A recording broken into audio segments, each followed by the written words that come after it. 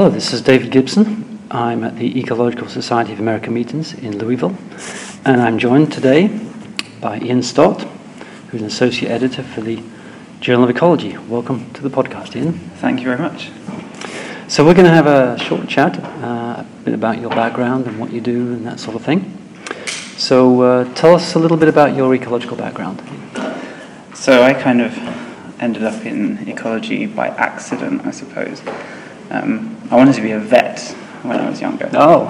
Since I was like 5 years old, you know. I did all the work experience and I did all of the right A-levels, so A-levels being our kind of 16 to 18 right. Subjects. And I found, you know, I knew my doubts were growing about it, and I'd applied as a backup course. I'd applied to do this ecology and conservation course at a brand new campus down in Cornwall in the UK.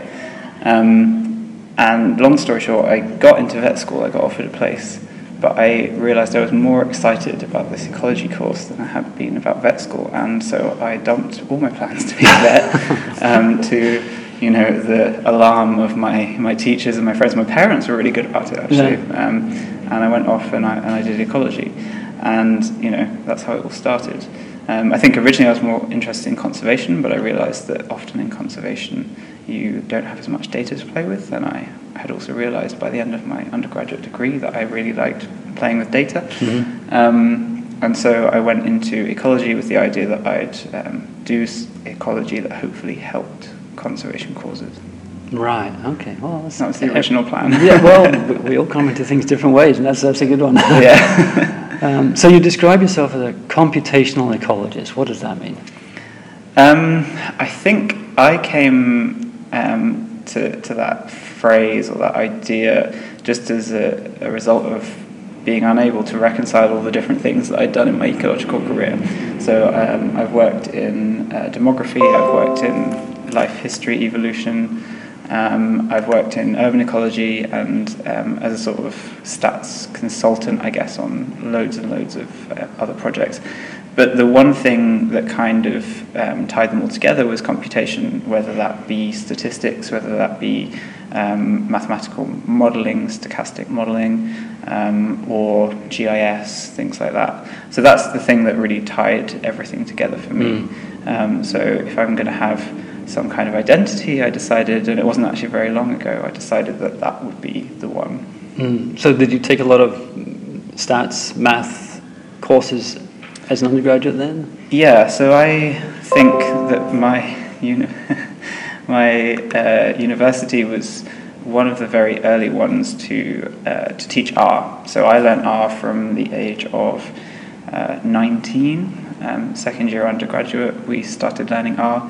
Nowadays it's fairly, at least in the UK I guess, it's fairly standard to be teaching students statistics with R, but I just loved it. I loved the coding and I loved the statistics. I had always had an affinity for maths, and so I learned an awful lot early on there, and that's where it all started. Right, yeah. So I often ask this question of other AEs when we have this chat. I'm trying to think how you're going to answer this one. So who's inspired you in ecology then, or in your computational biology career? Well, I would say, and this is almost a very get out of the question answer, I suppose. Right. But what I really liked as an undergraduate was that my lecturers were able to, you know, run a course in stats or in something extremely theoretical. But then we had a lot of field trips when I was an undergraduate, and they were also able to go out there and get their hands dirty and, you know, really enjoy being out in the field. So that's something that I've carried with me the whole way. I still enjoy going out into the field, even if I don't really collect data anymore. And I kind of try to remember that that's where it all started for me. It was like, you know, mucking around in the outdoors when I was a kid. So for me, you know, it's those lecturers and also my PhD friends, just anyone who's able to get really into this kind of more technical computational stuff, but also enjoy being in the great outdoors. Okay, so it's not an icon, a person so much, it's a I wouldn't type say of so. person. No, I think it's very attractive. easy to answer those questions with, this wonderful professor. Yeah. So, but actually, I think that a lot of us, even though we may not realize it, are inspired equally as much, if not more, by all of those people around us. Even if we're a lecturer teaching students, we should be inspired by them as well. Absolutely, yeah. Well, you've published quite a decent number of papers now already, and including some in the journal. There's one I want to ask you about. Yeah. It's called Transients Drive the Demographic Dynamics of Plant Populations in Variable Environments. Could you tell us something about that paper? Yeah, so very early on, actually for my undergraduate project, I was working with these transient dynamics, and at the time they were fairly new, and I guess even still now they're fairly new. What does it mean, transient dynamics? So essentially, back in the day, several decades ago, when people were around the start of mathematical ecology, we required our models to have solutions, and those solutions often were equilibria. And that's because equilibria are far easier to calculate, far easier to understand than anything else. And so a lot of ecological theory is based on this idea that ecological systems should be equilibrium. But actually, what I'm really interested in is the interplay between the structure of the population in reality and its kind of theoretical stable structure, because they usually don't match. And when they don't match, you get transient dynamics. So in a population, for example, this would be an overrepresentation of individuals that have, say, high survival and high reproduction. That would result in the population growing faster than you'd expect if it was stable. Equally, if you had an overrepresentation of individuals with low survival and reproduction, you would end up with a population growing slower. And that's what we call transient dynamics. And these should occur wherever you have a varying environment, a non-stable environment that changes the population structure or that perturbs the population or any other ecological system in some way. I'm of the view that transients are probably the presiding dynamics in ecological systems, and that we need to understand them better if we're going to understand how ecology works, how evolution works, how we can manage species properly, how we can conserve species.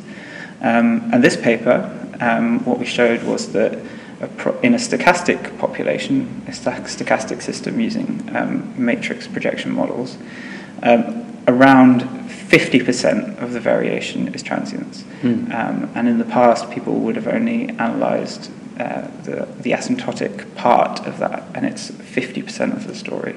So this was, in a way, quite vindicating to sort of see that across all of these different plant species, on average, at least half of the variation is actually these transients. So we should understand them, really. Yeah, absolutely. Yes, interesting. Are you taking this work forward since that, or have you been since that paper? Yeah, absolutely. So I have started working on some things which do take this idea that life histories and transient dynamics should play together in some way. So my current work has been looking at how specifically aging, so different types of aging as an aspect of the life history, affect the transient dynamics. And all of this is with a view to, in the future, closing that loop and seeing whether transient dynamics as a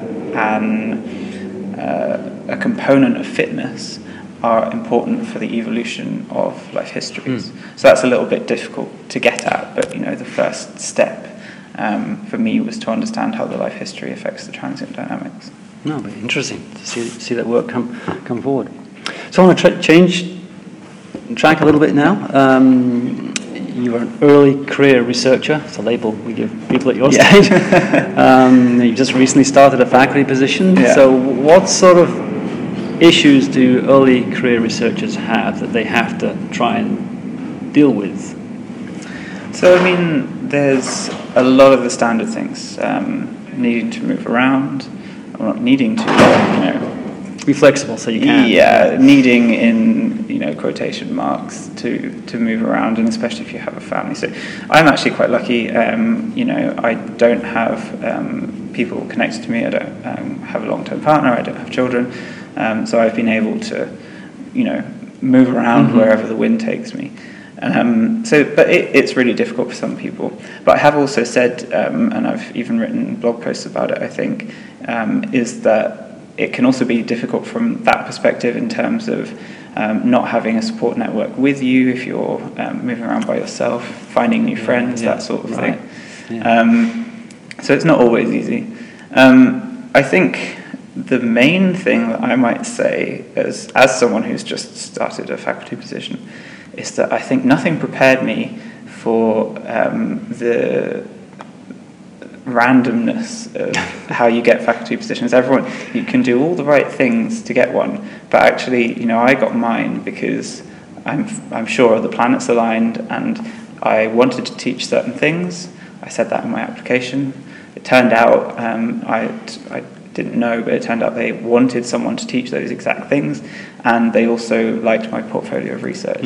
And I think I was very lucky. I really do, because it just worked out really, really well for me. So nothing really prepared me for that fact that you can do everything properly and still not get where you might expect yourself to be. And I know incredibly good people who have become stuck, because for these exact reasons. And I've always said actually that given the base of the pyramid, as it were, is becoming wider and wider, and we're training more and more PhD students and postdocs, but with no more faculty positions. I've always said at every stage of the career, we should be preparing people to and empowering them to choose to leave, because I have to admit I wasn't really sure what else I might do, and that's not a very good situation to be in.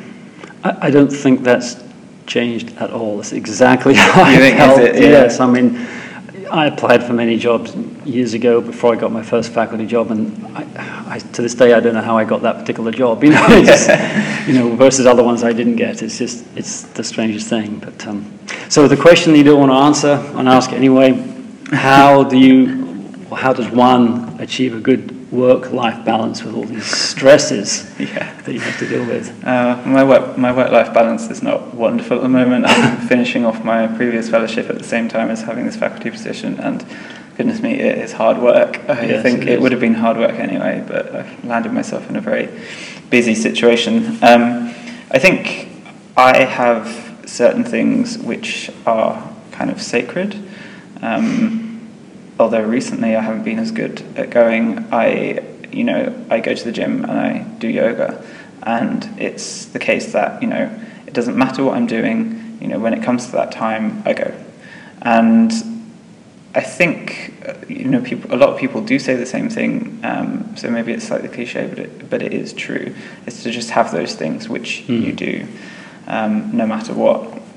Of course, sometimes it depends on what's going on in your life and what you have to get finished, but for me that was or is rather the answer. No, I think that's very sensible. I mean, I pretty much do the same at 11:30 or noon. I go to the gym or go to the pool every day. Yeah. And days when someone schedules a meeting for me at noon, I get very angry. Yeah. But it does happen, so you have to accept that too. But yeah, I think you're right. You got to have some time when you're just going to step away. Yeah, I think people in general, there's this term self-care. I think people in general are not very good at doing it. I'm certainly not very good at doing it. But it is a really important thing to be wary of in your career, because ultimately, let's be honest, your career is going to suffer for it. You're not going to be as efficient, you're not going to be as happy if you don't do these things for yourself. So even taking that extra time out of work, if it makes you more efficient, is probably going to mean that in the end you achieve more in less time, hopefully. Yeah, good advice. All right, is there anything else you want to comment on as we bring this to a close? Well, thank you for letting me be an AE at Journal of Ecology. That's been a really good doing a great job experience. Well, I hope so. Absolutely. Well, I want to tell everyone to get involved with BES and come to all of the meetings, because it's been amazing for me in my career. Good, excellent. Thanks very much. Thanks, Ian.